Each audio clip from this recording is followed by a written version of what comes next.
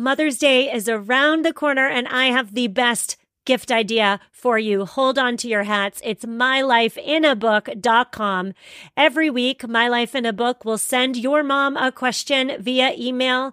They will compile all of your mom or the mom in your life's answers and create a legacy keepsake book. The book becomes something you and future generations can treasure forever. I gave both my mother and my mother-in-law My Life in a Book, and they've already started responding to the prompts. When my mother-in-law received her first prompt, she said, "Oh my goodness, what a thoughtful gift." And that's what we all want, right? We all want to give thoughtful gifts. So check out mylifeinabook.com and use code SUSTAINABLE at checkout for 10% off. Create an unforgettable gift for your mom this Mother's Day. mylifeinabook.com and use code SUSTAINABLE for 10% off today. If you've been paying attention, you've likely heard something about gut health and why zoning in on your gut health is so darn important. You need EQ's Daily Women's Microbiome Defense. It's a 3-in-1 capsule that supports your digestive health and promotes gut barrier protection. I started taking EQ's Daily Women's Microbiome Defense because I have a bloating problem, friends. Yes, I do. Inflammation is not my friend. Since taking 1 capsule a day on an empty stomach with water, I have noticed more energy, improved skin, and here's the big one, reduced bloating. Head to myeq.com and use code SUSTAINABLE for 15% off Equilibria's microbiome defense and so much more. That's myeq.com and use code SUSTAINABLE at checkout for 15% off site-wide today. I'm Stephanie Safarian, and this is episode 125. You are listening to the Sustainable Minimalist Podcast, a show about living simply and sustainably with your family. Here's your host, Stephanie Safarian. Hello there and welcome back. On today's show, we are discussing all the ethical and all the eco-friendly ways minimalists can celebrate summer. Summer is the best, am I right? Minimalist living and summer, they pair so perfectly together. And that's because summer is all about slowing down, living in the moment, extending bedtimes, and squeezing out every last experience. But summer can also mean sunburns and mosquito bites and really unsustainable vacations that often require air travel. On today's show, we are highlighting some common sense ways we can all enjoy a minimalist dream summer while also being eco-friendly at the same time. It is possible to enjoy every second of summer and do it in an eco-friendly way, and that is what I am highlighting today. Specifically, we are covering the importance of sustainable swimwear. We are discussing reef-safe sunscreen. We are also talking about the bug repellent conundrum and how exactly to travel green. Now, before we jump into today's meat and potatoes, a quick note that the Sustainable Minimalist Podcast is supported by Oregon State University eCampus, a national leader in online education. Pair your passion for sustainable living with OSU's passion for the environment by earning a degree online in fields like sustainability and public health. Learn more at ecampus.oregonstate.edu/minimalists. First off today, we are going to talk about summer fashion. And when I think about summer fashion, the first thing that comes to mind is, of course, swimwear. And a close second is sunglasses.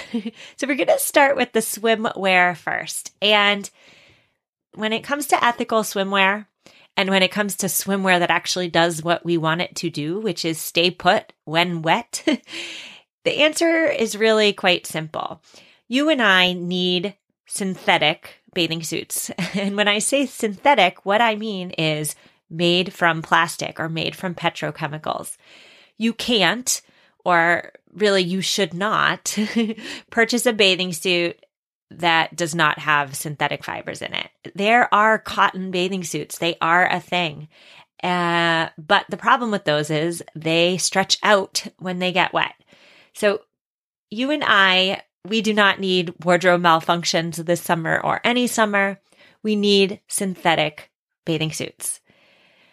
Now you can greenify your swimsuit purchase by buying one that has a very high percentage of recycled synthetics within it. The recycled synthetics might come from old fishing nets or old plastic bottles. You should look for a suit that has anywhere from 85% recycled synthetics within or more. Now you can take this one step further by identifying where the suit that you have been spying has been manufactured.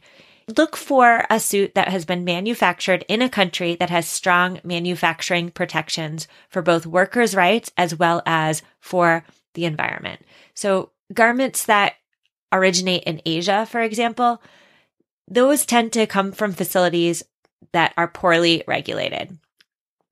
Now, I have listed a few brands in this week's show notes that do a really good job using recycled fibers and come from countries with strong manufacturing protections in this week's show notes. You should check them out if you are on the hunt for a new swimsuit this year. But just quick to note is that even if you buy a new swimsuit with recycled fibers, it's still plastic, and that plastic still enters our waterways through our washing machines when we wash them. So consider washing them less. Consider perhaps using that guppy friend or that Cora ball in your washing machine to catch those little plastic microfibers before they enter our waterways. Now, what will you pair that beautiful recycled plastic swimwear with? Of course, it is sunglasses, right? But sunglasses, when we talk about eco-friendly sunglasses, it gets a little bit more complicated. It seems to me that every industry these days has an eco-friendly option popping up. And I'm doing eco-friendly in air quotes over here as I say that because, again, many times a company that shouts its eco-friendliness from the rooftops is actually just participating in greenwashing. Sunglasses, the sunglass industry, it is no exception. If you consider yourself eco-friendly and you have been considering purchasing a new set of shades just in time for summer, you have likely heard about the newish trend of glasses made from acetate. Now, acetate originates in cellulose, and it is therefore a semi-synthetic material. So if you have no idea what a semi-synthetic is, you should know right off the bat that a semi-synthetic is any plant-based material, so it's based in plants, that is then altered by tons of chemicals, environmentally damaging chemicals, by the way, to create a product. So it's not a synthetic, right? It's not a plastic. It's not a petrochemical, but it is definitely not a natural fiber either. So that's a semi-synthetic. And I did an entire episode on synthetic, semi-synthetics. By the way, if you are interested in learning more about eco-friendly fibers, that was episode 109 of this podcast if you're interested. So back to acetate and back to sunglasses. Acetate could be a wonderful material for sunglasses, but the technology and the manufacturing is just not there yet. It is more likely that a company that is boasting acetate sunglasses understands that consumers are aware of the problems with plastic and are just greenwashing you and I into purchasing an alternative product.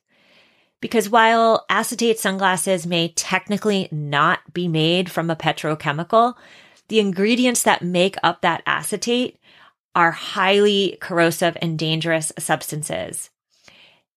They are probably dumping those toxic chemical byproducts into waterways during manufacturing. And that, of course, is the opposite of eco-friendliness, right? So my recommendation when it comes to a new pair of shades for summer is to keep last year's pair around for another year, right? Reuse what you already have. If you simply must get a new pair this year, know that there are wood sunglasses, bamboo, metal, and recycled plastic sunglasses that do indeed exist. Now, one more quick note about sunglasses is that prescription sunglasses can have a really vibrant afterlife when they are donated. Prescription glasses, eyeglasses and sunglasses, continue to be donation items that are in really, really high demand. So if you have prescription sunglasses lying around, go ahead and donate them and do so guilt-free. Many eyeglass stores have donation boxes right by the door. Okay, so now we are moving on to the accessories. We're moving on to sunscreen and we're moving on to bug repellent. We will tackle sunscreen first. Sunscreen is cut and dry. When it comes to sunscreen, there's a right and there is a wrong. And the right is reef safe sunscreen. In the past couple of years, the term reef safe has made its way into public consciousness. It's a new buzzword, right? Everybody is talking about reef safe. But again, the term reef safe is a blanket marketing term because there is no regulation in place to make it so. So anybody can splatter the word reef safe on their product without abandon. Now, there are two major problems with conventional sunscreens. The first is they can be toxic to humans, and the second is they are toxic to our ocean ecosystems. So we're going to go ahead and discuss the environmental implications with conventional sunscreen first, and then I'll touch on the human toxicity problem. So why are coral reefs important? Coral reefs are one of the most diverse ecosystems on our planet, and they are vital to the health of our oceans. When the coral reefs go, we are in trouble. Now, oxybenzone is the common ultraviolet filtering ingredient in sunscreens, in conventional sunscreens, and it is also the main ingredient that is harming our coral reefs.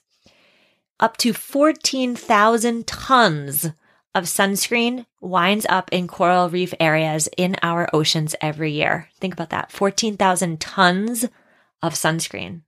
Now, the contrast to conventional sunscreen is reef-safe sunscreen. And reef-safe sunscreen is made with minerals instead of chemicals. The minerals you'll see on reef-safe sunscreen is either zinc oxide or titanium dioxide. Now, if you're thinking to yourself, well, I don't live anywhere near an ocean. I am in a landlocked area. I don't swim in oceans. I don't go to the beach. I don't need reef-safe sunscreen. You may want to consider the mineral-based varieties simply because of the health concerns associated with the conventional stuff. Some sunblocks contain suspected carcinogens and endocrine disruptors and parabens, which are linked to reproductive issues and cancer. Now, when you are shopping for sunscreen, go further than reading that label. Read that ingredient list. Because reef safe is a marketing ploy. It isn't governed. We can't rely on federal regulation to regulate products. We have to become conscious consumers and do it ourselves. Look for a brand that uses either titanium or zinc oxide instead of chemicals. If you are thinking, well, what on earth is that? The reef safe sunscreens are the ones that turn your skin white. When you put them on, you look like a ghost for 15 or so minutes. It's not a good look. It's not, but it's a healthy look and it's an eco-friendly look. If you are wondering, well, which is better, titanium dioxide or zinc oxide? I always go for the zinc oxide sunscreens because the zinc oxide blocks both the UVA and the UVB rays, but titanium dioxide primarily only blocks the UVB.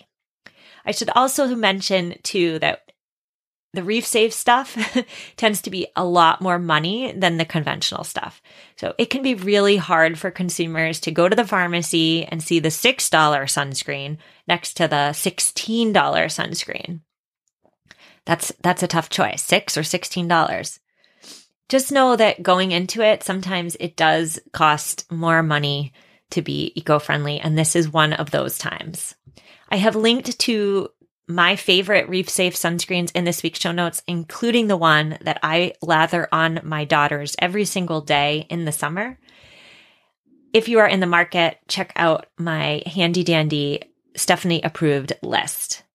Now, before we move on to bug repellent, I would like to tell you a little bit more about one of our sponsors, Oregon State University eCampus. With sustainability in mind, Oregon State strives to create healthier people and a healthier planet. Joshua Chan Burgess learned all about that mission as he pursued his sustainability degree online with OSU eCampus. As his studies took him from Asia to Ohio to Florida, he learned things like the importance of composting and how to be a practitioner of ecological restoration. Learn more about how you can make your impact felt at ecampus.oregonstate.edu/minimalists. When we talk about bug repellent, know right off the bat that bug repellent is tricky. The annual number of people sickened by mosquitoes and tick bites has more than tripled since 2004, and that's according to the CDC. The World Health Organization has concluded that climate change and warmer global temperatures all around expand the habitats for mosquitoes, ticks, and other disease-spreading bugs. It is expected that more breeds of mosquitoes will thrive in the United States. Public health officials predict an uptick in West Nile and other insect-borne illnesses.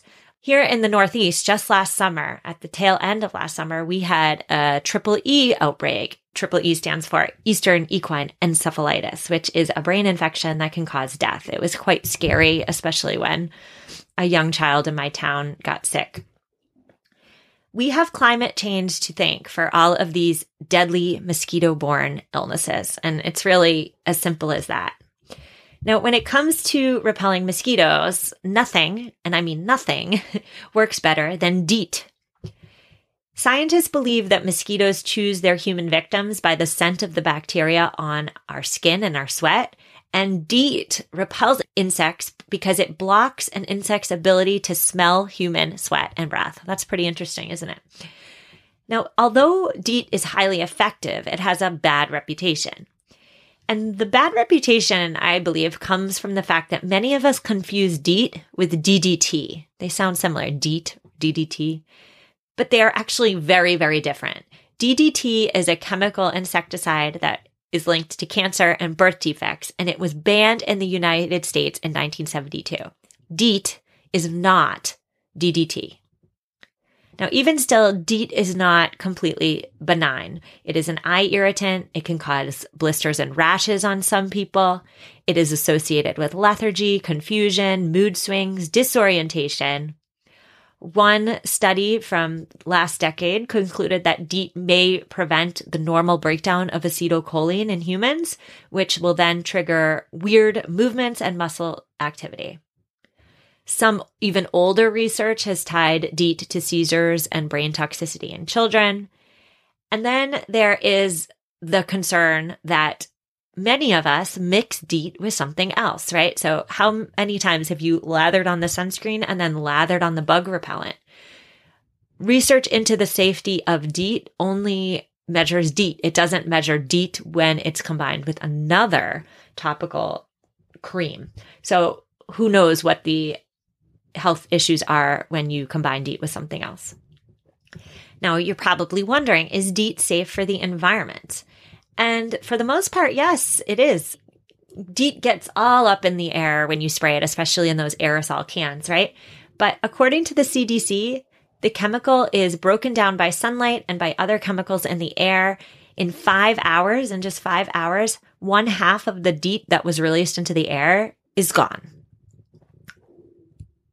Now, if you are in the habit of spraying yourself with a DEET-based bug repellent and then hopping in the water, yes, DEET does get into the water, and it gets into the water too when you shower or bathe or wash your clothing.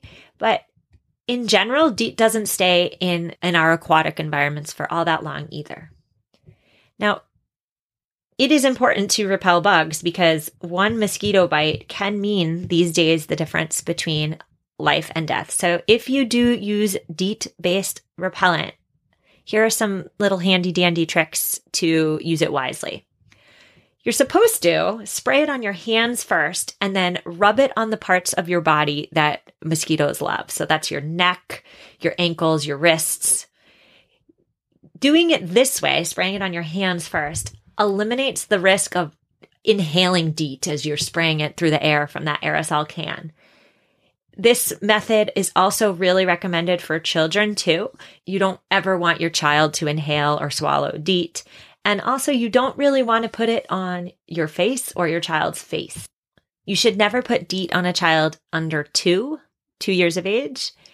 And you should look for a DEET product that has 10% DEET or less. So don't go for the crazy 30% DEET products. Now, some common sense methods of repelling mosquitoes include staying inside at dusk and onward, wearing long socks, long pants, long sleeves when you're outside, and staying away from water that has been sitting around for a while because those are mosquito breeding grounds. I should also mention that there are some natural alternatives to DEET, some natural bug repellents, like lemon eucalyptus oil, soybean oil, and those good old-fashioned citronella candles. Whatever happened to those? Those are like a staple of my childhood, and now I see them nowhere. Citronella candles. And my grandfather had this awesome bug zapper. It was like a light that he hung from a tree, and the mosquitoes would be attracted to it. They'd go to it, and they'd zap it. Whatever happened to those? Well, that is a tangent I just went off on. We're just going to say that I have linked to some natural alternatives to DEET in this week's show notes if you are interested.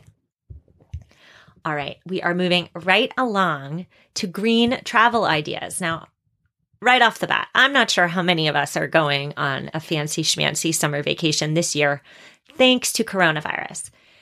If you do find yourself going on vacation this year or maybe next year, I have some solid green travel hints for you. Now, many minimalists really value vacations for their emphasis on moments instead of trinkets, right? But while vacations create lasting moments with your family, traveling has a really bad rap as being decidedly uneco-friendly.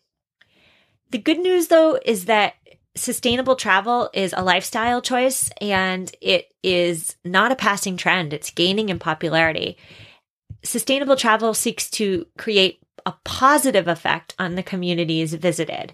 And sustainable travel really isn't all that hard. It's more about common sense tweaks. Now, the most impactful eco decisions for your trip happen at home.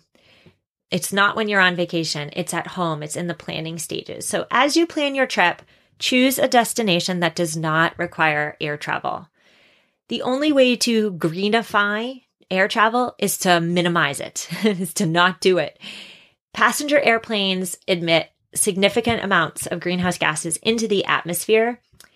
So consider traveling to your desired destination by train or by another means of public transportation.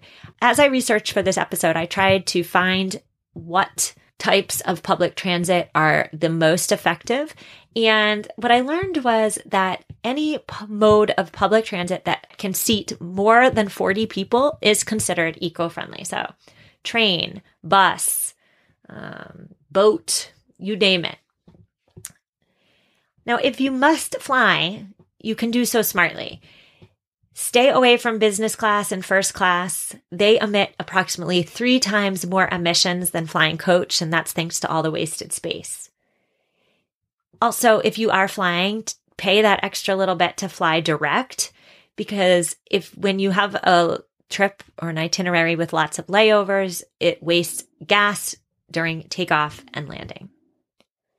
One other thing here when it comes to choosing where you're going and how you're getting there is to consider less trafficked places. I've been in the habit in the past, back when I used to travel before kids, to visit those endangered sites before they're gone. I want to see these places before climate change renders me unable to get to them or before they disappear. But doing so, I've learned, does more harm than good, because more foot trafficked on these already endangered places, these places need less human interaction in order to rebound, not more. So that's something I'm personally working on my end, is not rushing to these sites like the Galapagos, like the Maldives, like all these places that might be gone. When you are vacationing, vacation with a singular goal in mind, which of course goes beyond have a great time. You should have a great time. But your second goal should be to leave your destination better than you found it. Now, when you're on vacation, avoiding plastic is particularly important because not all countries have comprehensive systems for managing waste in place. And developing countries, if you're traveling to a developing country, they might not have waste management systems in place at all. As vacationers, it's really important for us to commit to creating as little waste as possible when we're visiting a new location. Now, you might not be able to avoid plastic entirely on vacation, but you can certainly avoid the single serving sizes from the minibar.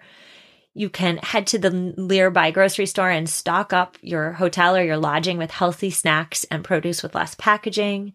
You can skip those single-use plastic utensils and cups too.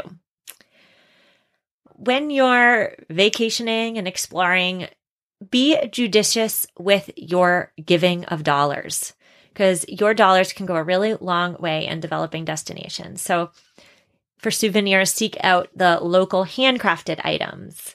For meals, decline that hotel buffet that wastes a ton of food and instead go to a local restaurant, support a local business owner, go off the beaten track and order food that's in season for that location. And finally, after returning from vacation, consider offsetting your extra carbon emissions by making a donation, a tax-deductible donation, to a charity that fights climate change. Carbonfund.org is one website that lists practical donation guidelines and practical places to donate for travelers who aspire to give back after taking, essentially. I've linked to Carbon Fund in this week's show notes as well. If you are interested, they make it super easy to give a little back. Phew. All right. Sustainable summers. Here we come. This week's show notes, you can find them at mamaminimalist.com/125. That's mamaminimalist.com/125. I have listed the sustainable bathing suits and reef safe sunscreen and everything we talked about today in this week's show notes. So check them out if you are in need of a recommendation. And a quick little plug, if you have not yet left the Sustainable Minimalists a review on Apple Podcasts, if you listen on Apple Podcasts, now is the time, my friends. It'll take you under 60 seconds. You will have my eternal gratitude, and I thank you for supporting the show in this small way. On next week's show, I am speaking with a guest who has committed herself to not buying anything new for an entire year. I will see you then. Have an amazing week. Stay home, stay healthy, and take care.